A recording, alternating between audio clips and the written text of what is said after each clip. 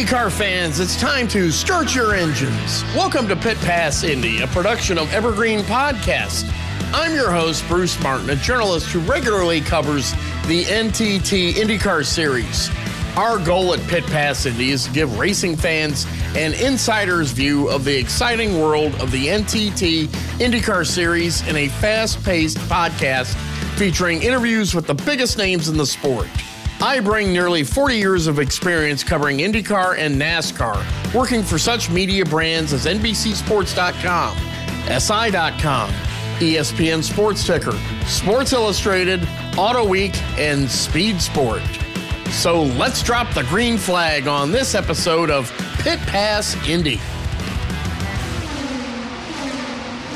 Welcome to this week's edition of Pit Pass Indy.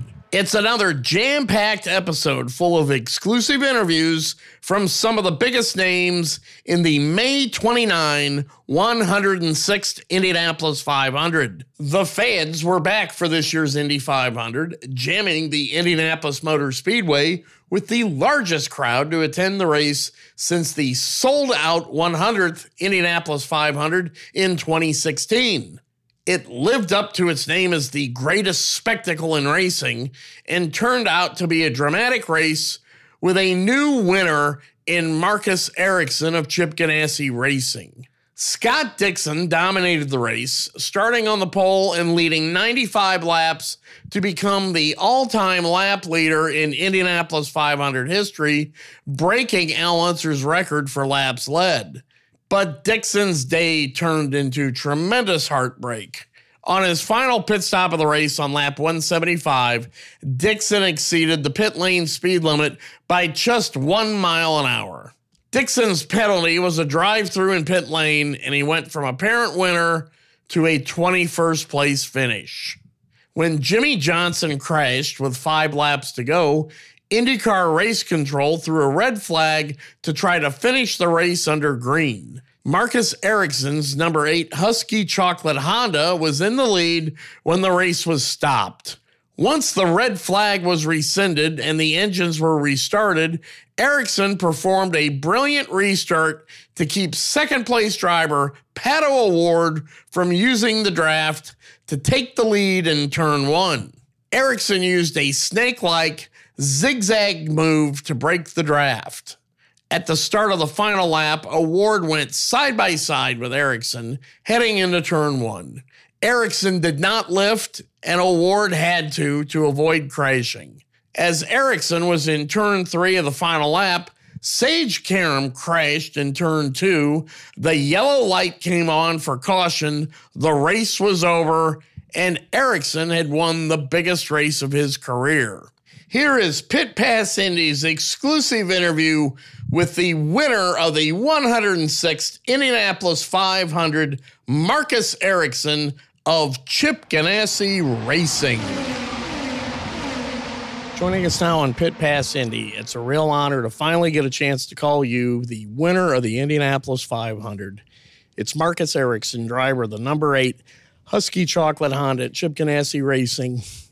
Did you think you'd ever wake up on the day after an Indy 500 and be called the winner?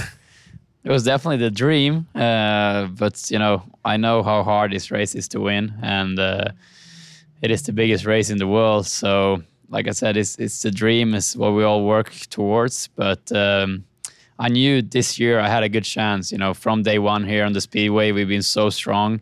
The whole Chip Ganassi team, we've been extremely competitive, extremely fast, and I really felt like either one of us 5 cars in Ganassi could have won that race yesterday. So yeah, I knew I had a chance, but it was still a very tough race, and it got tough all the way to the end there. You started from the 5th position, and I interviewed you last Sunday after qualifying, and you felt very confident you could win the race from that position. You felt very confident you had a car that could win the race, period. Driving for the 5-car Chip Ganassi team in the Indy 500, very well prepared, had speed all month. But a few things had to play out first, and for a while there, it looked like it was going to be your teammate, Scott Dixon, that may have the best car in the field and win the race. What was your strategy going into the race, and how much did you want to keep in touch with the lead group before getting into the free-for-all at the end of the race? Yeah, so I had a pretty clear plan. It was my fourth 500, and I sort of seen how the races played out the last couple of years. So I had a clear plan before the race to, obviously starting in fifth, to run in the top 5 for the first really 150 laps, something like that. I wanted to be in the top 5 or top 3, thereabouts. And starting fifth, I think I moved up to fourth. And then when Rinus crashed, I moved up another position. So I was up to third. And then Alex had his thing. So I was third or fourth for most of the race.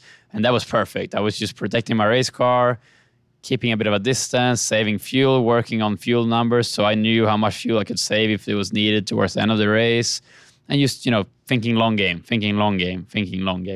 And I thought I was in a perfect position then to, be there and fight for the win in the end. Then unfortunately I think on the second to last stop or third to last stop, we had an issue in pit lane with on the yellow. It was a caution stop, and when I was about to leave, Jimmy came in, and I had to stop for him, and that lost me from P3 to P8, and that was a really big blow for me because then I thought, oh, this might be difficult to win now because, like you said, Scott was really strong up front, and the McLarens had moved up as well, so that one made it tough for me because then it was tough to get back up. But due to some good driving, picking up a few positions and some really good strategy and pit stops around the last pit sequence, we got ourselves back in contention. And then the car was just so fast there in the last 2 stints that we could pull it off.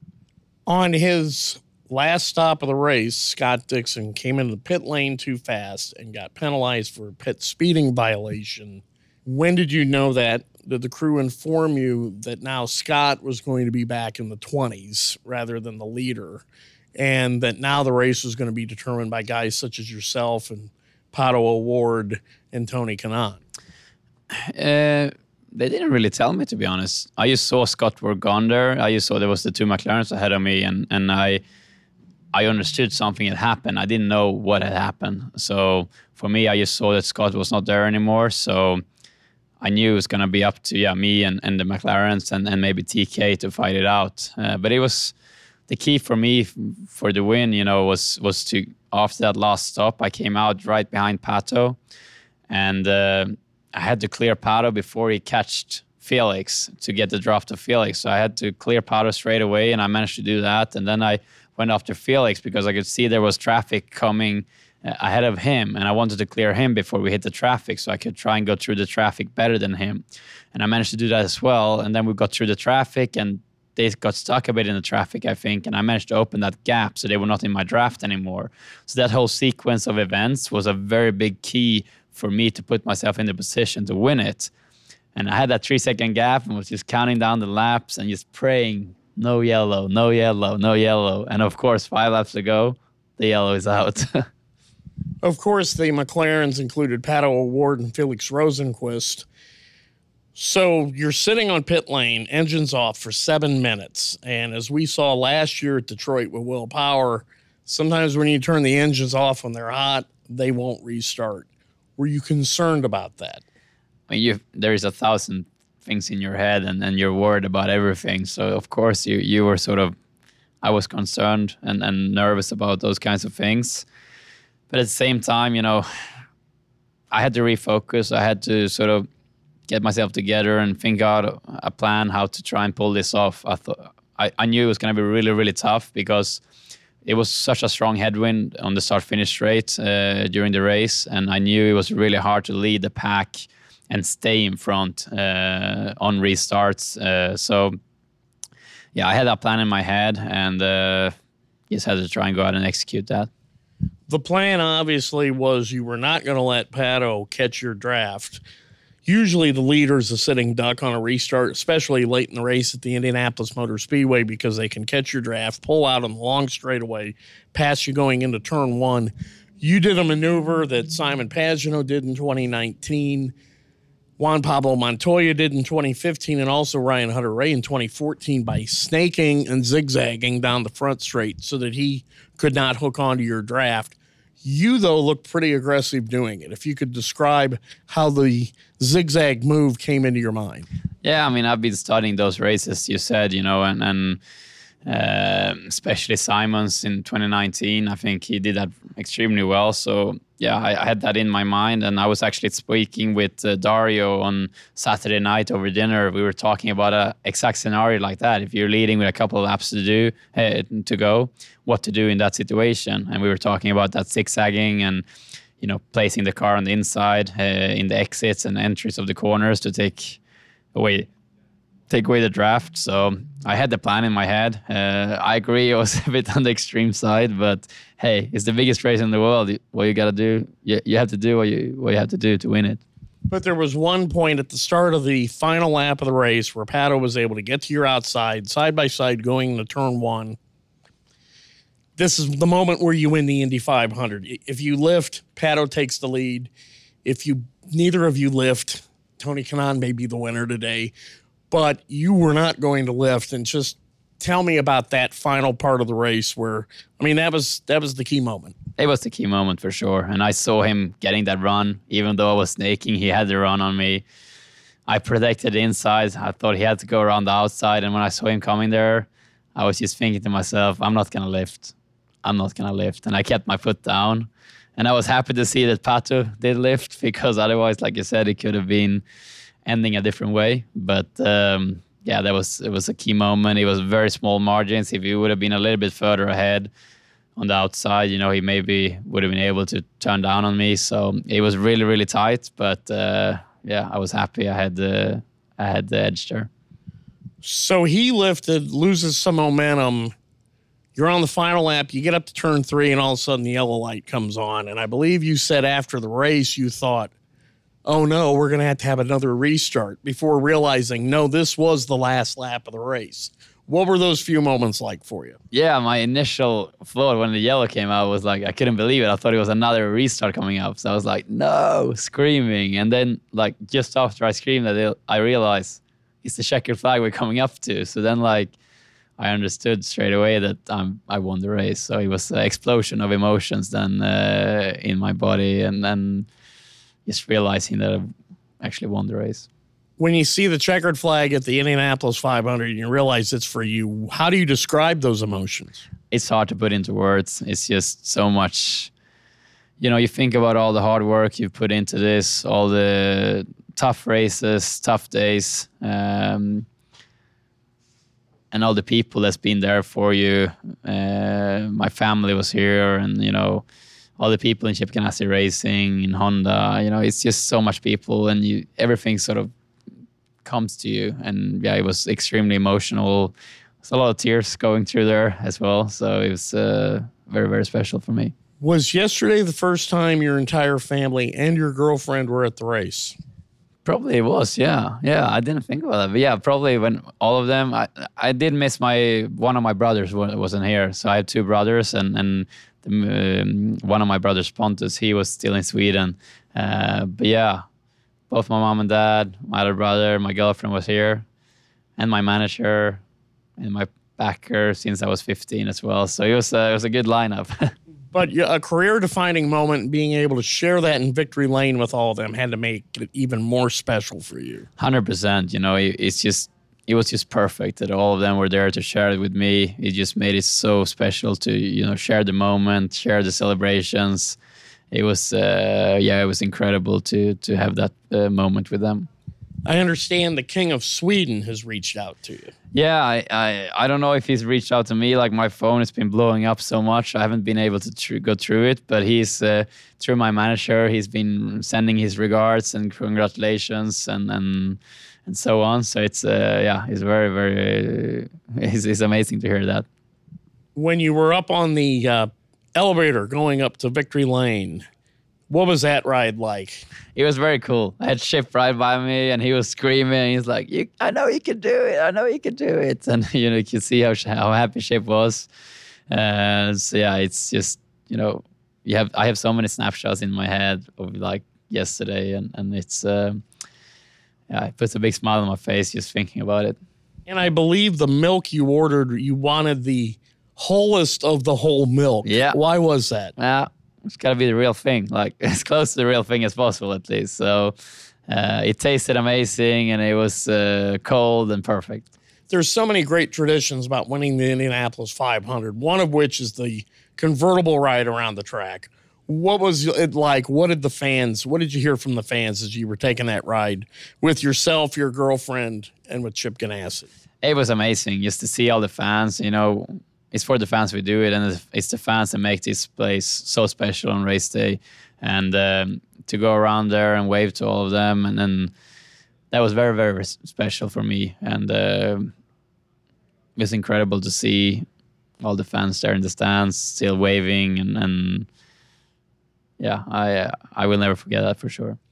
You arrived for the month of May wearing a face mask because you said, I'm not going to get sick this month. You end the month by kissing the yard of bricks. Yeah. So in a way, that's kind of diametrically opposite of each other. What was kissing the bricks like? It was good. It was a bit strange kissing. I gotta say, I've never kissed a brick before, but hey, I'm happy to do it again.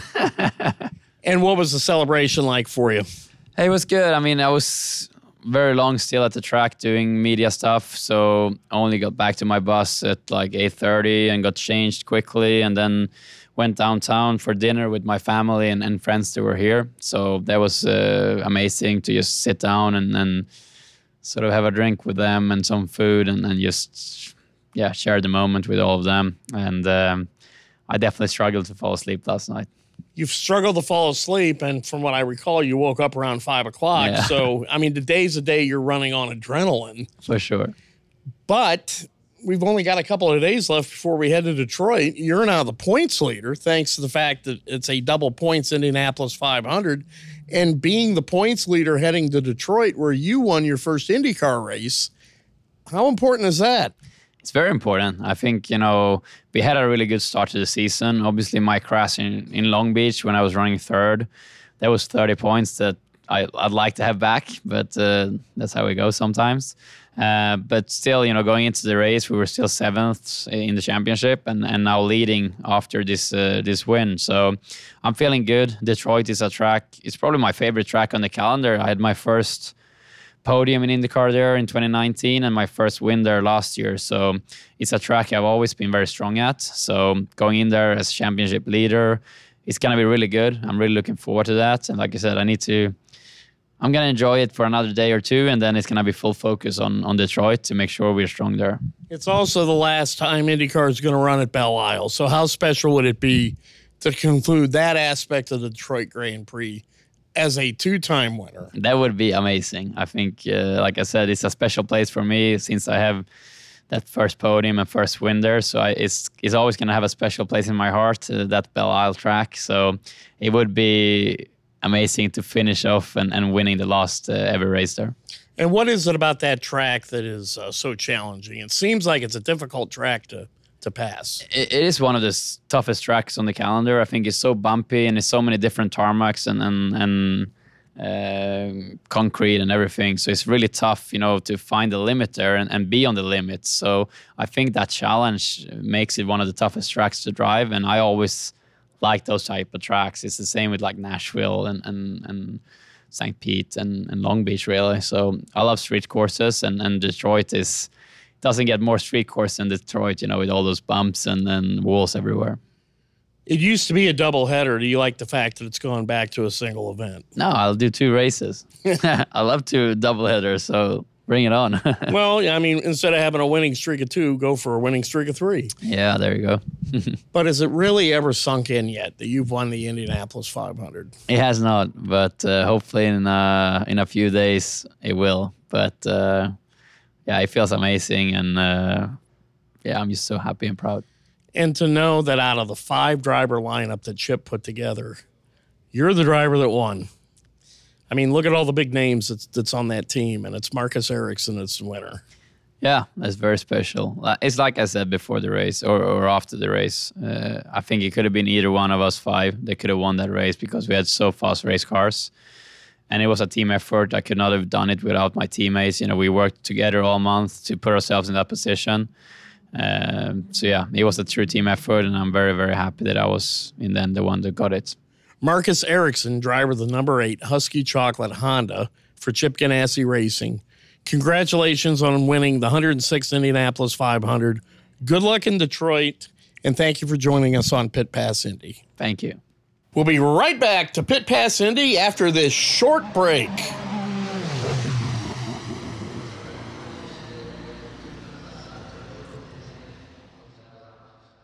In the world of racing, Penske means performance and winning. For good reason. Since 1966, Team Penske has won 44 national championships, 17 in IndyCar alone.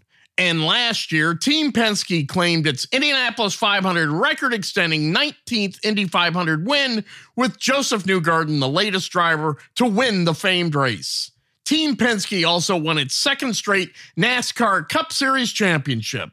In 2022, Penske was the first team in history to win both the IndyCar and the NASCAR Cup Series championships in the same season. Team Penske enters the 2024 NTT IndyCar Series season with 236 IndyCar wins, including 34 500-mile race victories. Those are results that are tough to top. But Penske's legendary reputation for quality and attention to detail makes a statement off the track, too. When you need a truck, whether for your business or for a household move, Penske Truck Rental has some of the cleanest, newest, and best-maintained vehicles on the road. And we make it easy with personalized support from our associates, flexible reservations, and access to the top technology.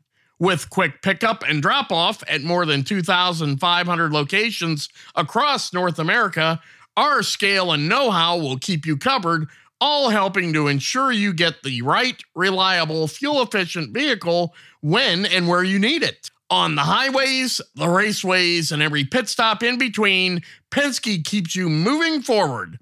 Gain ground with Penske. Get a quote today at PenskeTruckRental.com, or for household rentals, download the Penske Truck Rental mobile app today. Welcome back to this week's Indianapolis 500 edition of Pit Pass Indy. Jimmie Johnson of Chip Ganassi Racing was among the fastest drivers in practice and qualifications and started the 106th Indianapolis 500 in 12th place. But Johnson lost 4 positions on the start and was never really in contention.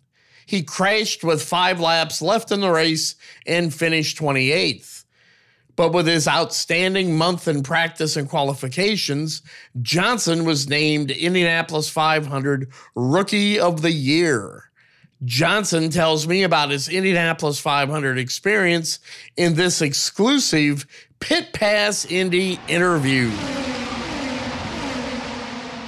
Joining us now on Pit Pass Indy is Jimmie Johnson, who finished his rookie Indianapolis 500 on Sunday.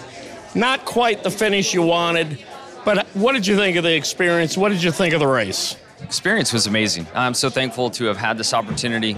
Of course, I wish that I performed better yesterday and had a better result, but that's racing. I learned a ton, and if I have a chance to do it again, I think I'll be a lot smarter when I come back. Do you know in specifics with your car whether it was set up too tight, or because I know that you were complaining a little bit about just the way it was handling? Yeah, I really feel like track position was my biggest issue. I was a little cautious at the start of the race and lost a couple more positions. And then ultimately, the caution flag coming out when it did and putting us to the tail end of the field, really, I just couldn't recover from it. I could not figure out how to pass cars and get around anybody. You can practice with groups of cars on track, but the actual race has got to be a completely different experience. What was it like being in the center of the tornado out there? I enjoyed it. I had a lot of fun. Was starting to get frustrated once I couldn't pass anyone, but I noticed that long line of cars, the air was so turbulent, nobody could really pass. It seemed like up front for the lead, cars could exchange the lead, but once you got from 4th on back, it was really kind of single file. If we could have ever spread the field out, I think there could have been some more passing, but we stayed like in a single car, line really all the way around the track, and it was tough to pass. You've experienced some of the greatest things in NASCAR, Daytona 500s, Brickyard 400s. I recall Kurt Busch saying here in 2014, you go to an Indy 500 and it'll blow you away. Were you blown away yesterday by just the enormity of everything? Oh, without a doubt. Not only yesterday, but really the 2 weeks that we've been here to see the fan interaction, the experience at track. It really is a special event. And as far though, you said yesterday you want to come back, and when will you know later in the year about 2023? Yeah, I don't know if there's really a date at this point, but we're just kind of getting into the front side of summer, and hopefully by the fall, I would hope to have some kind of understanding. How much better prepared do you believe you'll be now that you've experienced the Indy 500 to enter another one next year? Yeah, reps are reps and always help. I definitely know that I would approach things a little bit differently if I have a chance to come back. How are the hands? They're good. I got some superficial wounds, some cuts and stuff from the knobs on the steering wheel, but thankfully the x-rays were negative and I'm good to go. And now rest of the season starting with Detroit this weekend. How do you look at that course, Belle Isle? It's a challenging course. Last time Indy cars will race there. Yeah, I'll just keep building on my performances from last year and even what I've done this year and just try to keep advancing, becoming more competitive on the road street courses. And finally, what did the family think of the Indy 500? Oh, they loved it. They had a great time. Well, it was a great time, great crowd. Everybody loved you being part of it. Congratulations on making it through your rookie Indy 500. Good luck the rest of the season. Appreciate it. Thank you for joining us on Pit Pass Indy. Thank you. Tony Kanaan returned for his 21st Indianapolis 500. At 47, Kanaan proved he still got it by starting 6th and finishing 3rd in the #1 American Legion Honda for Chip Ganassi Racing. One of the most popular drivers in Indianapolis 500 history, Kanaan hopes to be back at the Indy 500 next year, but with no deal in place, he realizes Sunday's 500 could have been his last. Kanaan joins me in this exclusive Pit Pass Indy interview. I know you've tried hard to forget me. How can I forget you, Bruce? Yes. Joining us now on Pit Pass Indy is Tony Kanaan, driver of the #1 American Legion Honda for Chip Ganassi Racing. 3rd place finish in the Indy 500. When you have a chance to reflect on that, you got to feel really, really good about the way the month went. 100%, Bruce. I think, I'm a one-off race. Obviously, it's won a very good team, but the pressure was on the whole month. And I would say this one was extremely special. We raced on Memorial Day weekend, but since we team up with American Legion and they start the Be The One campaign this year, it was something that it really touched my heart. I honestly never experienced anybody in my family with a mental health issue. So that's not something that was a cause that was really close to me. But when I start to learn about the veterans and what happens there, it touched my heart and it was really special. I'm proud to represent them. You had a chance to stop in and visit a few American Legion posts in the area. I believe you were at the one up in Carmel, Indiana. Yep. What was that experience like to kind of go into an American Legion post and see those guys and in their element? I mean, they all like to sit there and, share war stories. It's something that, like I said, every post I visit, you hear a different story. You hear a veteran, what they did, when they served, when they got deployed. So it's been a really, really good journey for me, learning what those guys have done to defend us. When they introduced your name in front of the huge throng of fans yesterday, every seat in that place was full. You get the loudest ovation, of course. You and Ed Carpenter, two most popular drivers in driver intros. What was it like to finally see that place full again? It was probably the best feeling I had all weekend. We've been deprived for that for 2 years, and this place is it's unbelievable. The feeling, the cheers. I mean, even when we went red, that the announcer was asking, who you guys wanted to win? And I can hear the crowd wanting me to win. They always make me feel very special, but it was awesome to have a full house. Buddy of yours, Scott Dixon, dominated the race, led 95 laps, looked like he was going to win the race. Speeding penalty, took his chance away for winning. Really tough on Scott. When you think of his career, you had a spell like that earlier in your career where no matter how good you were at Indy, you couldn't get that victory. Scott, although he has won an Indy 500, seems to be going through a spell the last 15 years or so. But Bruce, that's just place, right? I mean, the only consolation is what I told them, and we tell each other every year is, you know what? At least we got one. And then I think it would be a whole different story. We've been talking about, like, your speech would stop saying, and he still hasn't. So Scott has nothing to prove. Scott proved yesterday that he's human. But he is, one of the best drivers that IndyCar ever had. So I guess he passed Rick Mears and AJ in the most laps led. Al Unser. I'm sorry. So, I mean, yeah, it's tough. It's almost like the Indianapolis 500, the Indianapolis Motor Speedway, chooses the men of the strongest character to test, such as yourself, such as Scott, because they know you guys are strong enough to handle those disappointments. But I'm sure at some point here you want to say, pick me, smile on me today. Actually, Bruce, if you talk to Scott about it, and you're right, but the Speedway doesn't owe us anything. Look at myself. That was my 21st Indy 500. Yeah. Look what the fans make me feel, and the track gave me one. Yeah. So I like to think that if she wants to pick me again for one last dance, I will do it. You cannot walk away from this. I just don't think it's within you.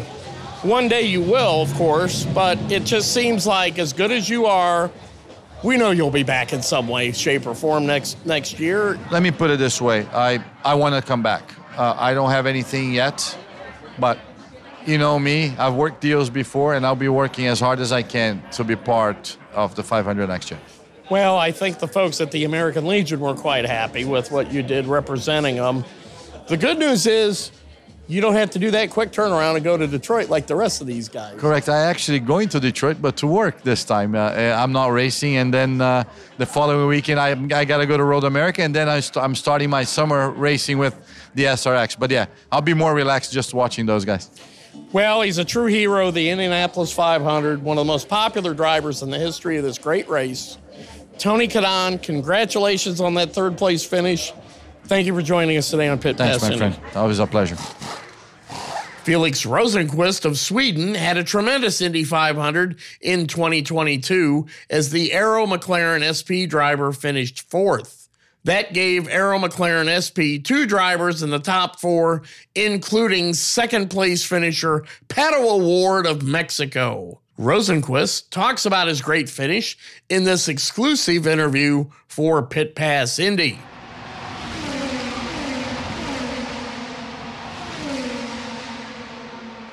Joining us now on Pit Pass Indy is the fourth-place finisher of the Indianapolis 500, Felix Rosenqvist.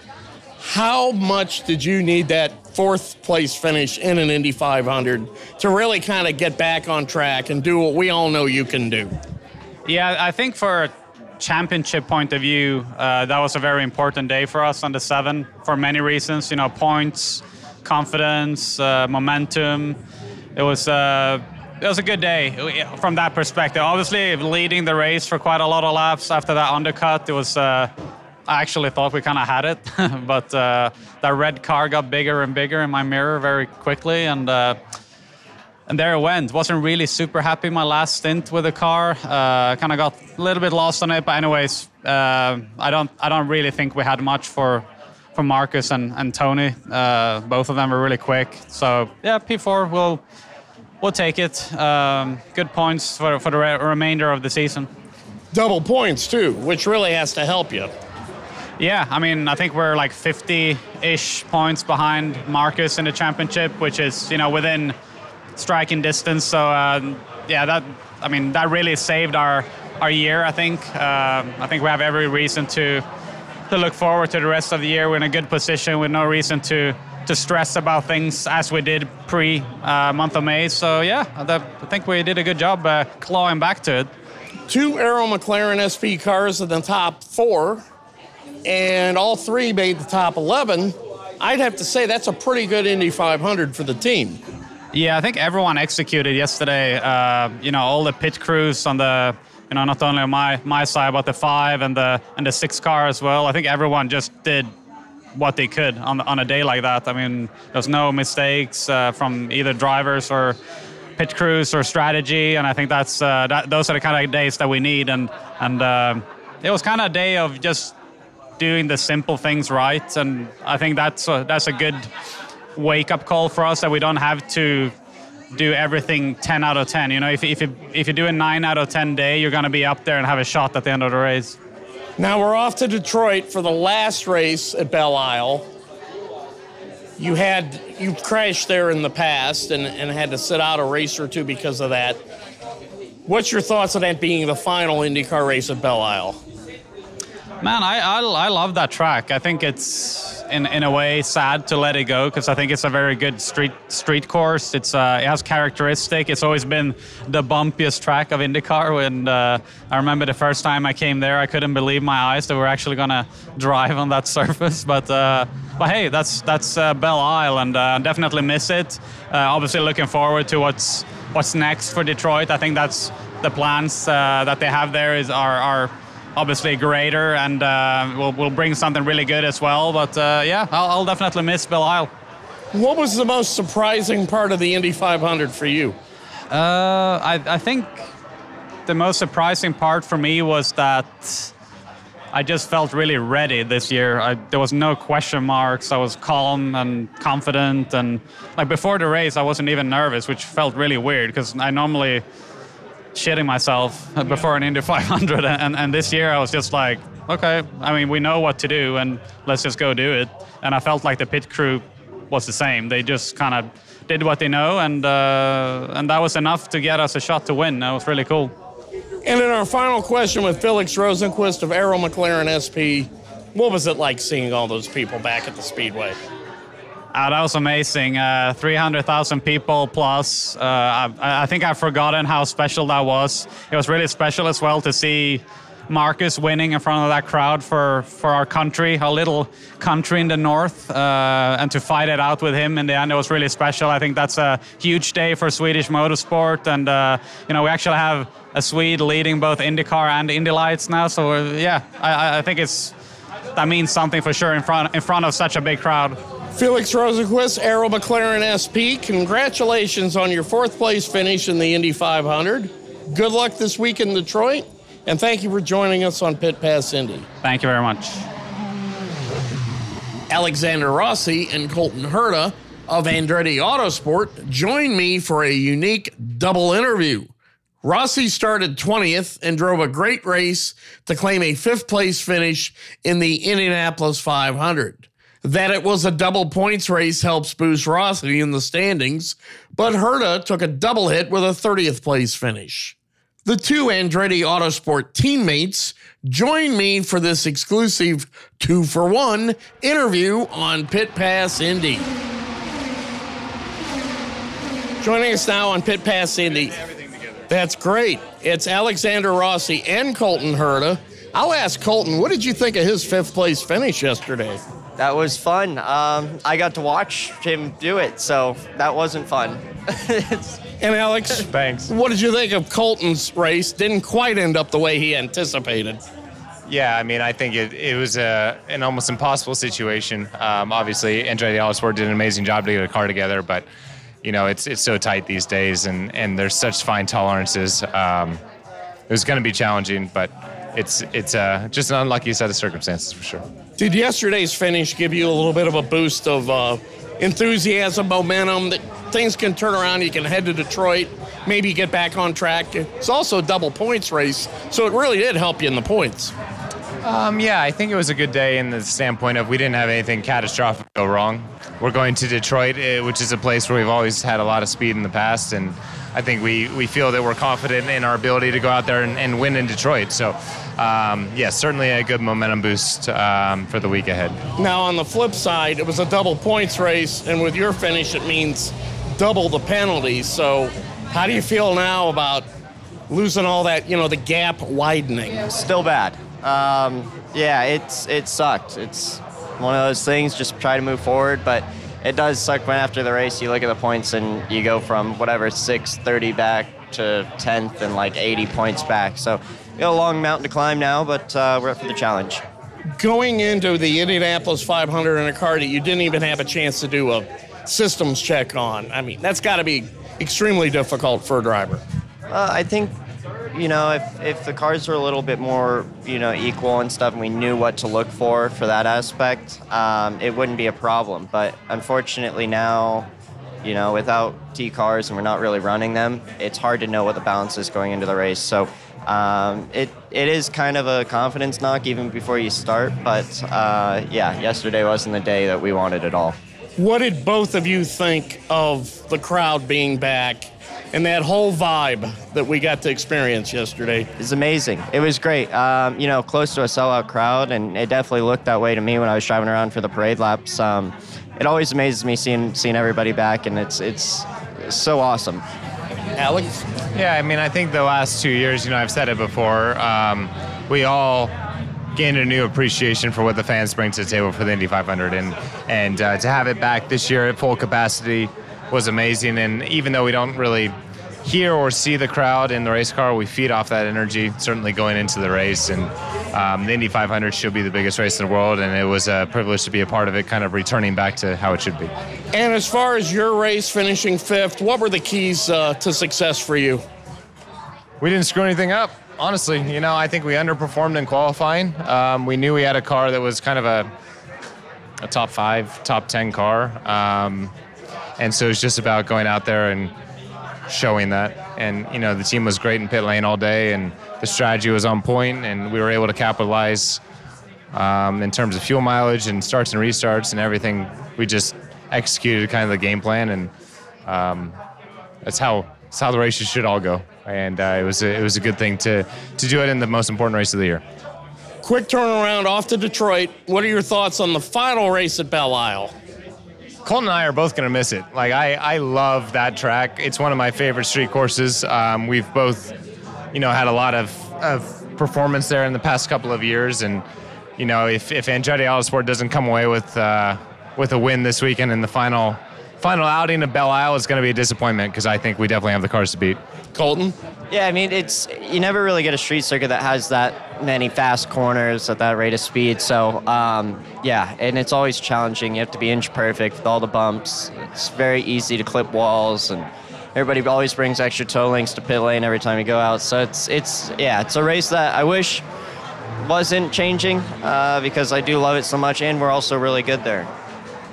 Alexander Rossi and Colton Herta, good luck the rest of the season. Thank you. Thank you for joining me on Pit Pass Indy. Thank you. Helio Castroneves was a major storyline entering the 106th Indianapolis 500 as he was attempting to become the first 5-time winner of the Indy 500. He started 27th and raced all the way to a 7th place finish. Castroneves tells me how he did it on this exclusive Pit Pass Indy interview. Joining us now on Pit Pass Indy is a 4-time winner of the Indianapolis 500. It's Helio Castroneves of Meyer Shank Racing. Not quite the day you expected in your Drive for 5, but we know you'll be back for the Drive for 5 again next year. Basically, was it a matter of just starting so far deep in the pack? Yes, great observation. Obviously, it's not only about starting in the back. I tell you what, all month we were fighting for at least, 2 mile an hour. But I was asking at least for one that I could compete with those guys. Unfortunately, that mile an hour, believe it or not, was missing a little bit and took me a little longer to go through the field, especially when there was not many yellows. When the yellows start happening, that's when we start making our moves quite a lot. So it was difficult, but the car was a great balance. We literally passed probably 18 cars together with the pits and me executing on the track. So that shows no question that we had a good car, but the speed was a little bit missing a little in that area. The fact that you were able to race your way through the field and get into the top 10, just how satisfying is that? And a lot of times drivers say their best races are races that they don't win. That's a great observation, Bruce. I thought I execute every little decision, and believe it or not, the small decisions was huge, able to make those moves that I need to move. I took the aggressive way when I needed. It was incredible. I do believe it was one of the best races, obviously, at Indianapolis without making any mistakes. You said the car was a little bit off on speed, so because of that, would you have been able to have raced with Scott and Connor and Pato and those guys that were up in the front most of the day if you had started closer to the front. Absolutely. You know, I could follow. I might have not be able to pass it. In the end, we just end up right behind Connor, and I probably would have made it happen. The track was actually coming to me, which was great. The car was actually, as I said, it was same car as last year, but again, just a few mile an hour slow. So when you're that far back in the field, what is the start like? Because that was the deepest you've ever started here. That's correct. It was tough. It was absolutely tough. The momentum was not right. There was a lot of buffeting in the air, obviously. And but like I said, my car was really good. I was able to take it easy, not trying to be too desperate and making unnecessary risks. And in the end, yeah, that was a perfect pace for us. You were a major storyline most of the month. Your picture was everywhere in Indianapolis, everywhere at the Speedway. You got a huge ovation from the crowd. What was it like to walk out there at driver intros and see all those seats full of fans? I have to say, it was nerve-wracking. And I heard when obviously my name was on the introduction, and it was special. I had to refocus myself, you know. But said, hey, I can't thinking about those things. But it was really energetic. The fans are absolutely incredible. Having over 300,000 people here, we lost a little bit of the sense after the pandemic because last year was 150,000 people, and now 300,000. You're like, whoa, this is a lot of people. So it was absolutely incredible. Great job, the Indianapolis Motor Speedway, and I was just happy to be in another race. And you also shared the moment with your family up there on the step and driver introductions. How special was that? Yeah, that was great. You know, having my wife, my daughter here, even my dad and everybody else was here too. So it was really cool. So we had a phenomenal time, and it was great to be back. Well, we know the Drive for Five will be back in 2023. Now it's off to Detroit. Last race at Belle Isle, which was the site of your first victory and where Spider-Man started. That's right. That where Spider-Man was born, and I'm so happy that we were able to capture that win. I'll miss a lot Detroit, but I'm so glad I'll be back. Last year I wasn't able to be part of it. Looking forward to an amazing race this year. Elio Castroneves, good luck the rest of the season. You'll be on the show again. Oh, I got to point out, our good luck omen nearly worked out. For the second year in a row, we bumped into each other at St. Elmo's Steakhouse in Indianapolis. When you saw me, did you think, hey, I'm going to win the race? I was very excited when we bumped into each other without actually talking, so it was really good. That was great to see you, my friend. Well, it's nice to know that some people can actually get excited when they see me. So, Elio Castroneves, good luck rest of the way. You'll be back on the show later this season. Thank you for joining us on Pit Pass Indy. Thank you, buddy.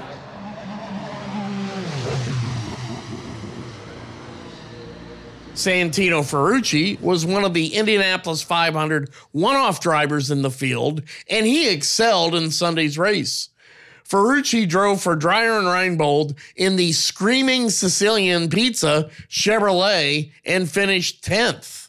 The young Ferrucci continues to search for a full-time IndyCar ride and tells me why he deserves to be in the series full-time in this Pit Pass Indy exclusive interview. Joining us now on Pit Pass Indy is the Screaming Sicilian himself, Santino Ferrucci. Drove the Dreyer and Reinbold Chevrolet to a 10th place finish.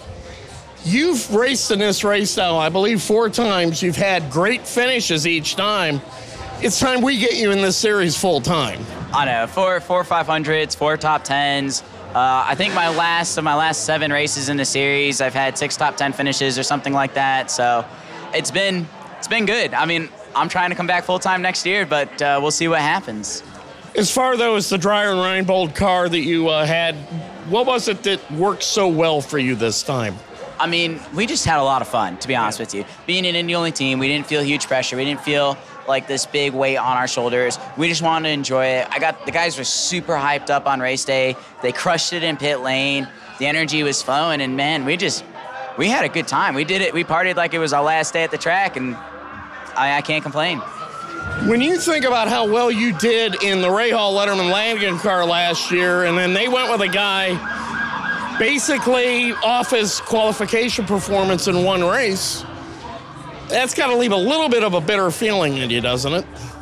I mean, I think they had their reasons. I don't blame them at all for what they did. Like I said, I thought I was getting the ride. I think a lot of people thought I was going to be back full time with Ray Hall.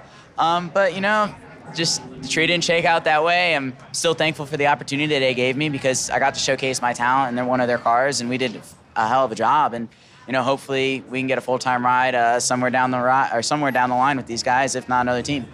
What surprised you the most in the Indy 500 this year? Man, amount of fans. I forgot what it was like from 2019 because that was my first 500.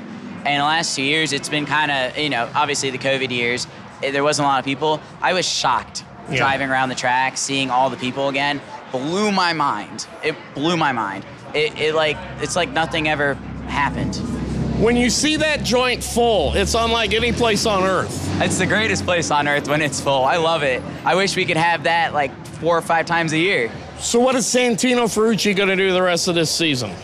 I got a couple Xfinity races coming up on the calendar. Not sure which tracks yet, but working on it. And like I said, if we can fill in for a couple drivers here and there, if things don't go well, I'm around. I'm going to try and be the super sub.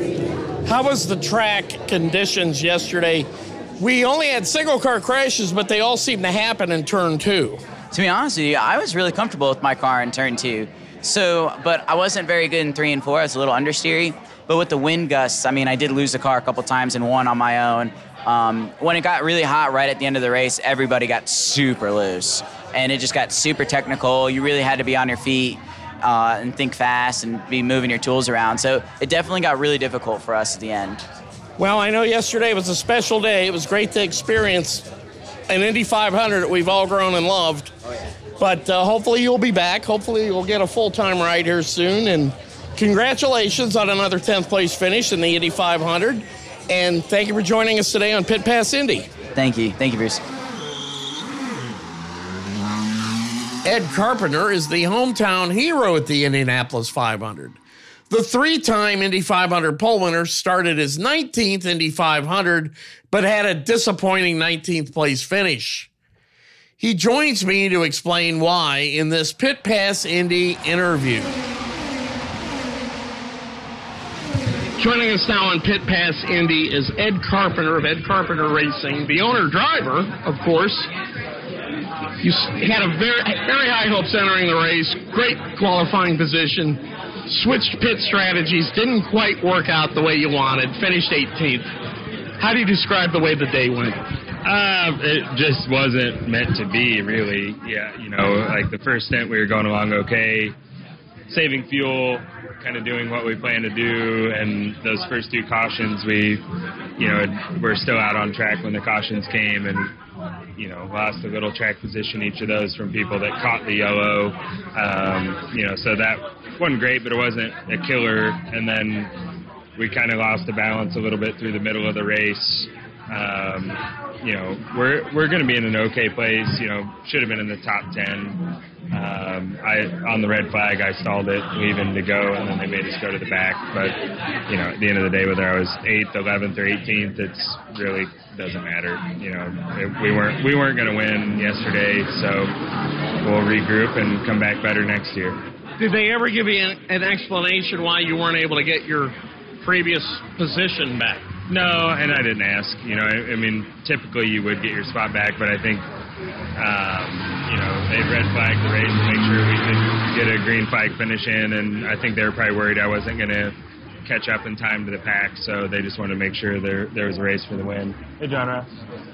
Now, on a positive note, Connor Daly finished 6th, led laps, very racy up there with Scott Dixon when they were portion of the race where they kept trading the lead back and forth. What did you think of Connor's day? Yeah, he did a good job. They were kind of on the opposite flow as myself. They were catching the yellows and got the track position that they needed, and he did a good job capitalizing on it, led some laps, and had a good showing for the team, and a career best finish for him. Do you sometimes pinch yourself or step back and go, why me, when the crowd gives you the biggest ovation in driver introductions? I appreciate it a ton. I think, this is home. Heather and I do a lot here, and you know, I guess the community recognizes it, but you know, I'm not 100% sure why they follow me and support me the way they do, but I can tell you that it's noticed and appreciated, and I hope to make them as happy as myself one day. So that was your 18th Indianapolis 500, or your 19th? 19th 500. And I'm sure you don't show any signs of slowing down. You'll be back next year. So what is it about this event? Obviously, it's part of your DNA in some ways, but we always know Ed Carpenter will be part of this race. I mean, as long as I feel like I'm motivated and able and capable of competing and at a level that warrants, you know, being competitive enough to win, and you know, I still feel like we're at that level. Obviously, an 18th result doesn't look like it, but you know, over the course of the month and portions of the race, we were right where we needed to be. So, you know, I still have a ton of confidence in myself and our team. Yeah, we weren't good enough yesterday, but there was only one team that was good enough, really. Ed Carpenter of Ed Carpenter Racing, good luck when you return to the cockpit. Also, you've got a project coming up here in July where you're going to be working with Beth Beretta Autosport. Good luck with that. Thank you for joining us today on Pit Pass Indy. Thanks, Bruce. We'll see you soon.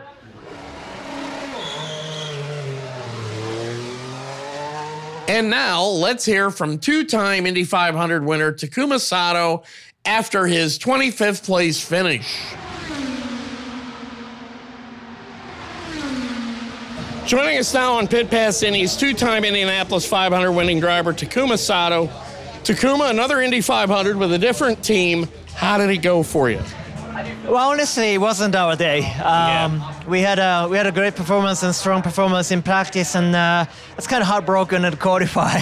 But we had a somewhat confident or high expectation to the race. But I think we greedy too much and then missed out of the window, and didn't go well as we expected or as we hoped.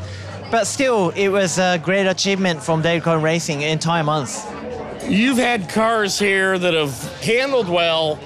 You've had cars here like yesterday that weren't quite up to speed. How difficult is that when you have a car that won't do what you really want it to do? Well, basically, I think we went through the too much efficient, too much probably elegant, shall we say, that, is not taking account of, high truck temperature, with lots of downforce, tankers traffic in front. All in account, we were aiming too much up to the front, so that was a big lesson. What was it like walking out there on that driver's introductions and seeing every seat full? That was simply fantastic. It's, as we knew, before pandemic, we completed back to the our usual IMS and Indy 500, so that was a great achievement from organization. Well, you'll have to come back again next year and try for number 3. Takuma Sato, Dale Coyne Racing with RWR. Congratulations and good luck the rest of the season. Thank you very much. Our final guest on this Indianapolis 500 edition of Pit Pass Indy is IndyCar President Jay Frye. He talks about the race, the speeding penalty that was issued to Scott Dixon, and other topics in this Pit Pass Indy exclusive interview.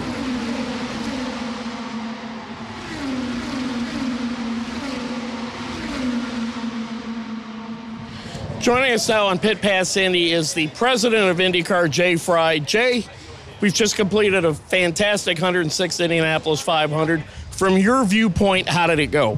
It was a great crowd, a great day.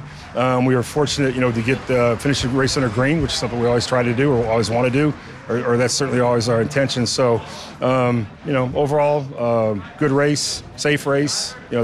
That's another big part of the equation too. So all in all, a good day. Was there a reason why all of the single car incidents happened in turn 2 with the exception of Jimmy Johnson? Was there a wind gust issue or anything going on over there? No, I don't think so. I'm not sure. I mean, we look back at stuff like that. I don't think there was anything that pointed towards some sort of, reason for that. No. Yeah. And as far, though, as fantastic crowd, just a few thousand tickets were left that weren't sold, but I mean, it was like the old Indy 500 of days gone by. Right. Yeah, it was cool. I mean, you think about it, the last time we had something like that was probably 2016. And, part of it's people just really wanting to get back out. We've got a lot of good momentum with the series in general. Looking forward to going to Detroit and Road America. It was a really good race. I think if you look at the couple weeks leading into it, we've had really good practices, had a really good qualifying session. The Grand Prix was interesting. It was a little different, with the rain that we had. So all in all, really good month of May. And in some ways, I guess your heart has to go out a little bit to a guy like Scott Dixon, who had such a flawless race, but speeding, and you got to call the penalty. Yeah, it's a black and white call. Obviously he led the most laps yesterday. I think he's led the most laps in Indianapolis 500 history. Great champion. He'll get another one when it happens, and then we basically get a notification in race control of what happened. Obviously, like I mentioned earlier, it's a black and white call, and again, Scott will get another one. 38 passes, that's a lot of passes in this era. How did you feel about the quality of the race? 38 passes for the lead? Yeah, 38 passes for the lead. No, it's good. Again, there's a lot of data points we look at to see if it's a good race or not. Obviously, the last 2-lap shootout was spectacular. Up before that, there was a lot of good action, a lot of good comers and goers. We thought that would be the case with it was a little warmer yesterday than it had been all month. So, we got a phenomenally talented group of drivers who put on a good show, and they get after it every lap. And now it's off to Detroit, where we continue the rest of the season. Last race on Belle Isle. How do you feel about that? Yeah, it's it'll be sad. We love Belle Isle. We're excited about going downtown. It'll be interesting this weekend not having a doubleheader, right? So that'll how you get into a routine of how you do things. So I think this weekend will seem much different just having the one race on Sunday. But excited about Road America. Look forward to the rest of the season. IndyCar President Jay Fry, congratulations on a great Indianapolis 500. Good luck the rest of the season, and thank you for joining us on Pit Pass Indy. Thank you, Bruce. And that puts a checkered flag on this edition of Pit Pass Indy. We want to thank our guests, including Indianapolis 500 winner Marcus Ericsson of Chip Ganassi Racing, Indy 500 Rookie of the Year Jimmy Johnson of Chip Ganassi Racing, Tony Kanaan of Chip Ganassi Racing, Felix Rosenquist of Arrow McLaren SP Racing, Alexander Rossi and Colton Herta of Andretti Autosport, Elio Castroneves of Meyer Shank Racing, Santino Ferrucci of Dreyer and Reinbold Racing, Ed Carpenter of Ed Carpenter Racing, Takuma Sato of Dale Coyne Racing with RWR, and IndyCar President Jay Fry for joining me on today's podcast. Along with loyal listeners like you, our guests help make Pit Pass Indy your path to victory lane for all things IndyCar. For more IndyCar coverage, follow me at Twitter at Bruce Martin, uppercase B, uppercase M, _ 500. This has been a production of Evergreen Podcast. A special thanks to our production team. Executive producers are Bridget Coyne and Gerardo Orlando. Recordings and edits were done by me, Bruce Martin, and final mixing was done by Dave Douglas. Learn more at evergreenpodcast.com. Until next time, be sure to keep it out of the wall.